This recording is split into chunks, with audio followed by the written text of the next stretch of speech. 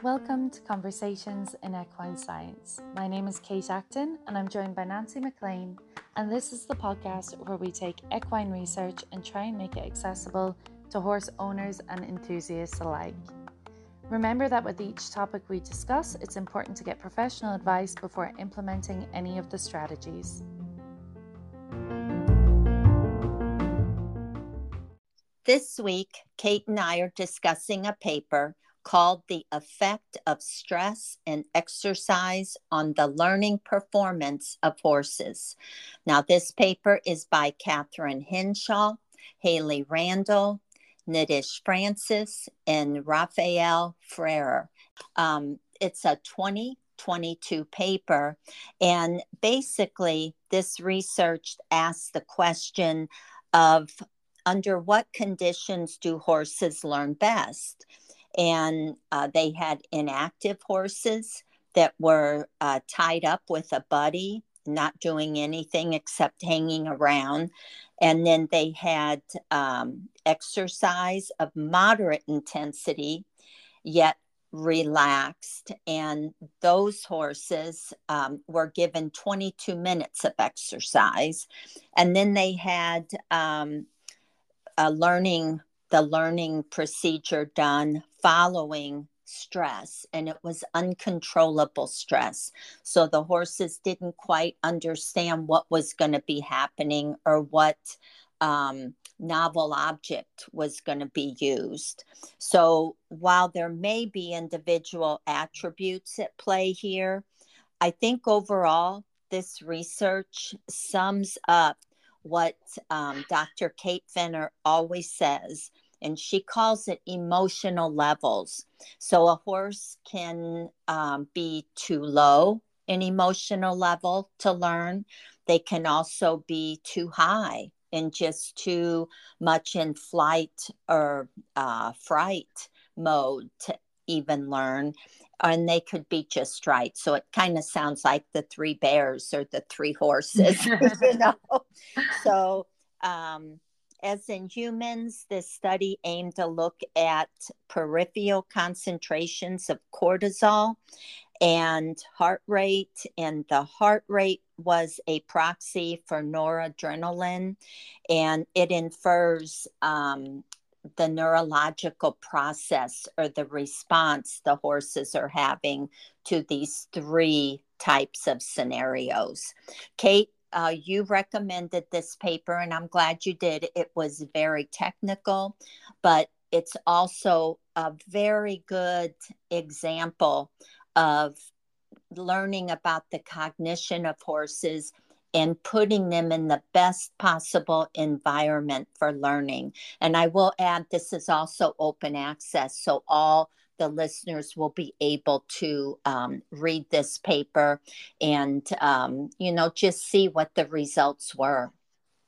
Yeah, I think learning is something that I'm passionate about in people because of the job I'm in lecturing, but I'm kind of always, it catches my eye if there's something to do with learning performance and what affects it. And even for myself, because I like to try and compare, and I know we can't, anthropomorphize where we put human characteristics onto horses, but there are lots of ways where this paper actually pointed out we're similar. And across species, we'll have similarities too in our ability to learn. I think it was also nice that this paper underpins that exercise, which will initially increase cortisol because exercise is a stressor on our body. But if the horses exercised, their cortisol would increase in their saliva. And then when they were doing the learning, they would have a low level of cortisol. So it would peak while they're working out, and then afterwards they were able to concentrate. And I just thought that was really fascinating. So the horses who did the exercise needed less repetitions to understand the learning objective, whereas the inactive horses and the horses that were stressed with an uncontrollable stressor, they remained stressed throughout the learning objective, which to me was just really fascinating because I think we all learn in different ways, but this is a nice kind of cumulative piece because it looked at so many different aspects of research and it did like a thorough literature review of learning performance in horses, and it's pulled together nicely like how exercise can really benefit them. And we've for years we've warmed horses up before doing, like show jumping or dressage. Like you always do a warm up, even when you're doing lessons or you're doing groundwork, or you always warm your horse up with the thoughts that the exercise is going to be maybe strenuous. So we want to get those muscles warm, we want to get the heart rate pumping, but we don't actually even, I think, cognitively think about the fact that when we're doing that, we're improving the horse's ability to listen to us. So I was really, really inspired when I read this paper. But as Nancy said, it is very technical. If you're not used to reading scientific papers, then give it a go. I mean, it's a learning performance for yourself if you want to. It might put some of you under stress, but have a notepad, jot it down as you go if you want to give yourself a challenge, because Nancy and I read a lot of research papers for this podcast and just for our own consumption of research and our passion for it. And we both agreed that this one was tricky on the technical side. So it will, if you decide to dive into this one, it will take a little bit of researching around some of the terms that are used. Yeah, and they did use 41 horses. Out of those horses, 17 mares, 1 stallion, and 23 geldings. And they were in an age group of 3 years all the way up to 20 years, with the average age being 8.5 years, plus or minus 5.1 years. So there was a good broad spectrum of horses. And then also the supplementary, what would you call it, I guess, table showed the different breeds. And I thought it was interesting that the ACTH level in the warm bloods and thoroughbreds ran higher than in the other breeds. And there's a whole other research paper here, because what happens if we're measuring for like a Cushing type disease in a thoroughbred and they're just slightly elevated? Is that breed specific, or is it they're starting to get Cushing? So I had never read that before, so that's got me thinking now. And that was included in this paper because they were measuring cortisol, and they did notice that slight elevation in the warm blood / thoroughbred breed group. So have a look at that supplementary table as well. And then That's really interesting, Nancy, actually, just that point you made, because I believe, and I'll confirm it next week on the podcast, but I believe veterinary blood analyzers, certainly for dogs, I don't want to say I'm 100% sure because I feel like this is a dream, but I'm nearly sure towards the end of my time in practice, you could put the breed in because there are variations in normal parameters for certain breeds. But I wonder if they've got that for horses yet, or if that was just small animal developed. But I'll check that with one of the analyzers that I'm nearly certain does it. And I'll update you next week. I just had my thoroughbreds ACTH analyzed last week. And when I looked at the test results, once I had read this in this paper, I went and pulled that paperwork, and it just said species horse. It didn't really mention a thoroughbred anywhere, but maybe when they actually do it at the lab, they put in what. Yeah, it may not be developed yet though. So it's a great, it's just a super interesting point you made, because that could be a whole area that can be looked into further. It probably just because I just had it done and I have a PPID, senior horse. So, but anyway, I wanted to say that the exercise, so they divided these up into different groups. So they had the inactive ones, there were 14 in there. They had the exercise group, there were 13 horses in. And then they had the stressed group, or the ones that were presented an uncontrollable stressor. There were only 14 in that group. So there's your divisions on these 41 horses. And then there were 3 phases in this project, and one was pre-treatment. This is where all 41 horses were tied to a paddock with a buddy, and they've just stood there. Nothing asked of them. However, for some horses, I felt like the act of just being restrained and not able to move around can sometimes present a stress. So probably to do this over again, I wonder why they couldn't put a horse in a paddock untied and Yeah, just, turn them out.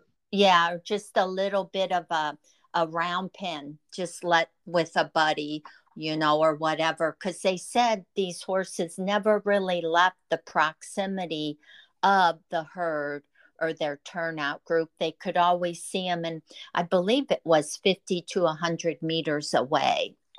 So it's not Yeah. like they were taking them away from the group.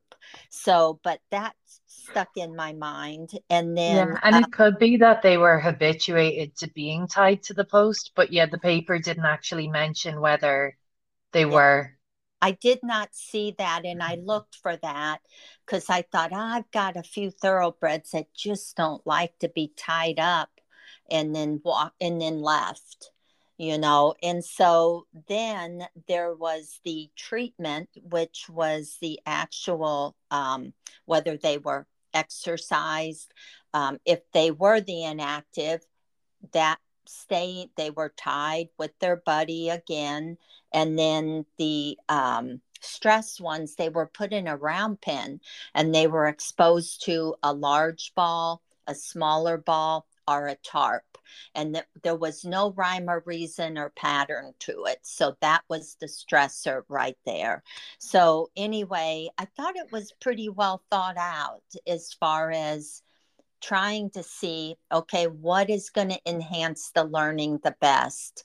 And sometimes you think a little stress isn't bad to get you going. But this kind of reminded me when I was in school and we would have an exam and I would cram the night before, or maybe just read the chapter the night before. Now, my behavior changed as I got older, but I would cram all Mine that hasn't. information into my brain and then go take the exam the next day and then completely not retain anything, not really learn. And, as I got older, I realized if I would learn, really sit down and read and make notes all along the semester, I didn't have to do those all night cramming sessions. But anyway, The interesting thing with that, though, when you like start to delve deeper into learning, is that you reinforced your learning because it worked for the exam.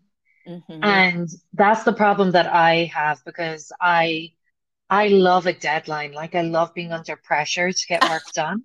Yeah, If there's a deadline, like it's just not in my nature to miss it. So like I will do the most work coming up to a deadline. And typically when I do this cramming work, because I've done it for so many years, I've become successful in achieving the goal by doing it. But as you said, you can't retain a lot of it. So you get reinforced by the fact you passed the exam. So you do it again for the next exam and you do it again for the next one. But lifelong, you don't retain that information. And I think it's interesting because you're still getting like an affirmation or a positive reward for that behavior. So that's what kind of makes it harder to break the cycle of it. yeah, yeah. And I think too, it has a lot to do with what you're studying. I was that way more for general education courses. And once, I would study what I really wanted to learn, I could adapt that a little bit to Mhm. better use my time. But this kind of reminded me of that. And also, it's like if you have a horse that doesn't load very well, and you put them through that stress of loading, and then you go to a barn for a lesson, you you might be, lessening the chance of the horse actually learning something. So there's And a all. great example of that as well is if you are like a pony club rider and you go to competition a handful of times a year and your horse is only loaded to go to competition. And then when you get to the competition, you're high energy. There's a lot of high energy and nerves around the horse. And you're basically bringing them from a stressful loading to a stressful situation. So they may not perform to the level that they did when you were training. And I think it is uncontrollable stress because not only is it the trailering, but then they get to a new location and they're away Mhm. from their herd. And so there's a lot of uncontrollable factors in that. And I thought this was great because we can all learn from this. We've all been there, done that with the horses. And now you kind of realize, okay, maybe get there early where you can do 20 minutes of a nice warm up, the same warm up you do on the farm that is almost an ingrained pattern in that horse's mind. And because, we know horses learn by patterns. So if you can introduce something familiar in a relaxing way, and this was walk, trot, canter on a loose rein without really taking up any contact unless you needed that to guide the horse.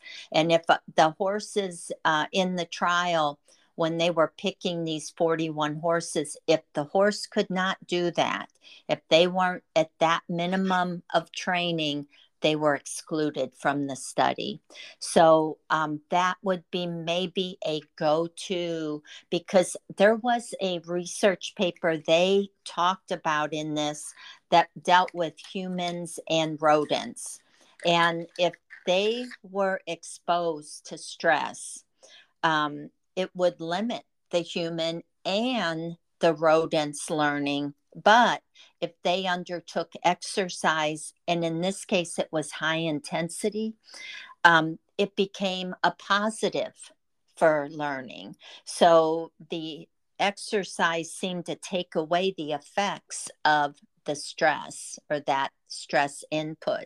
So I thought that was really interesting. And then the amount of exercise they did was not that much. It was 7 minutes at the walk, 10 minutes at the trot, and then 5 minutes at the canter. Very relaxed. And Kate, I think I told you before we began recording that on the racetrack, we always say we want the jockey that can relax our horse. Mhm.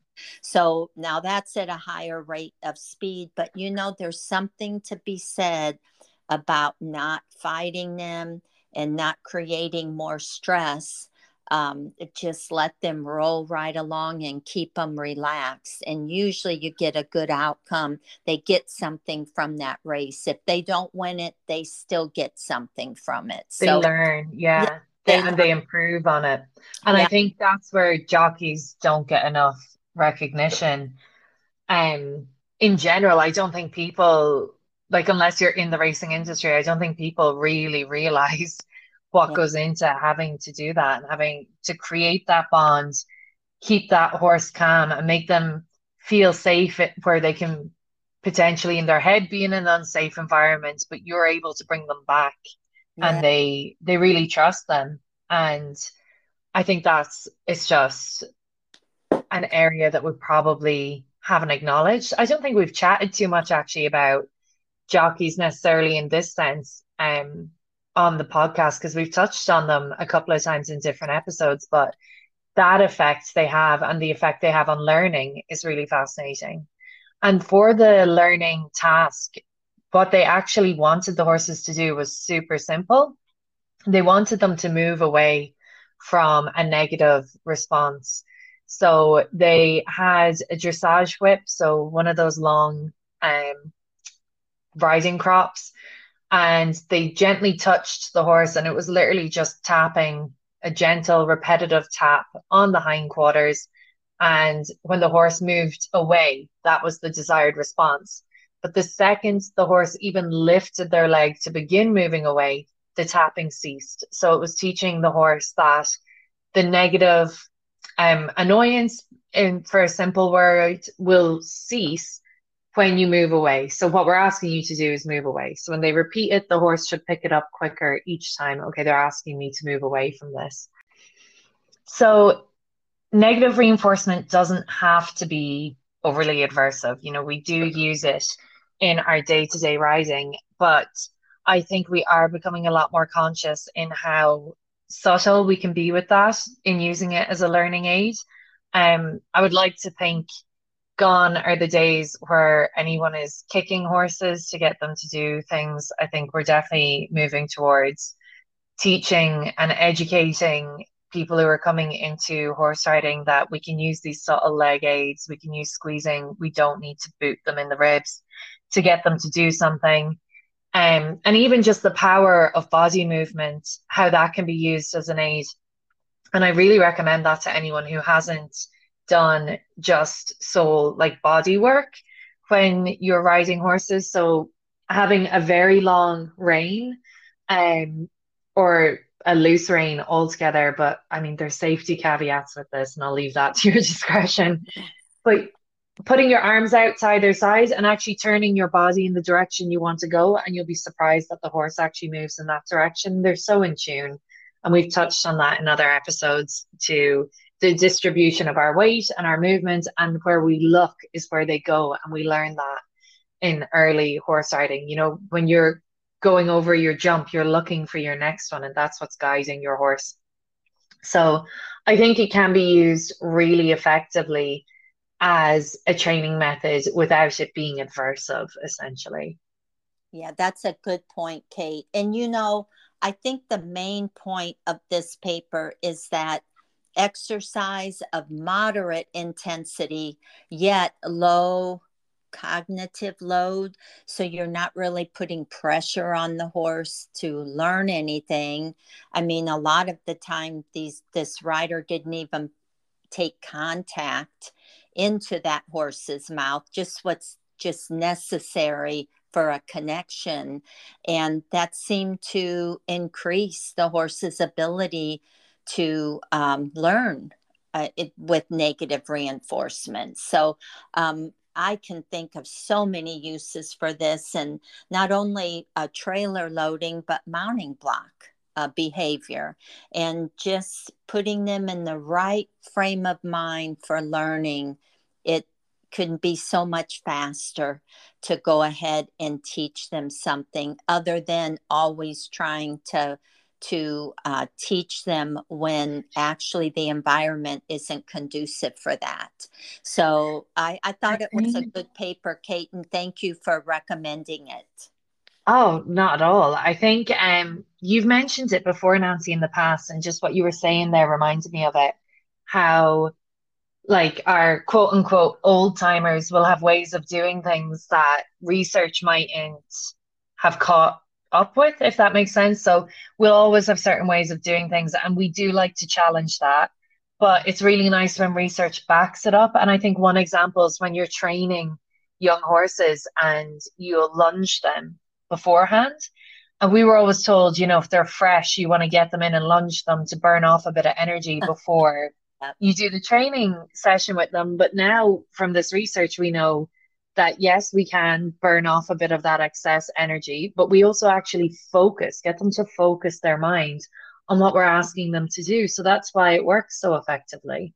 Yep, yep. And there's so, you know, this really makes it so concise and easy to see. And, you know, whether it's Kate Fenner's research or the International Society for Equitation Science, they're always honing in on this. Learn, you know, what your horse's style of learning is. I'm sure that it's individual in a way too, but overall, this is how that this is how that species learns. This is what they need. And so often we were never providing that. And, this is kind of catching up. Yeah, I had an old timer that always said, don't grab that halter so tight.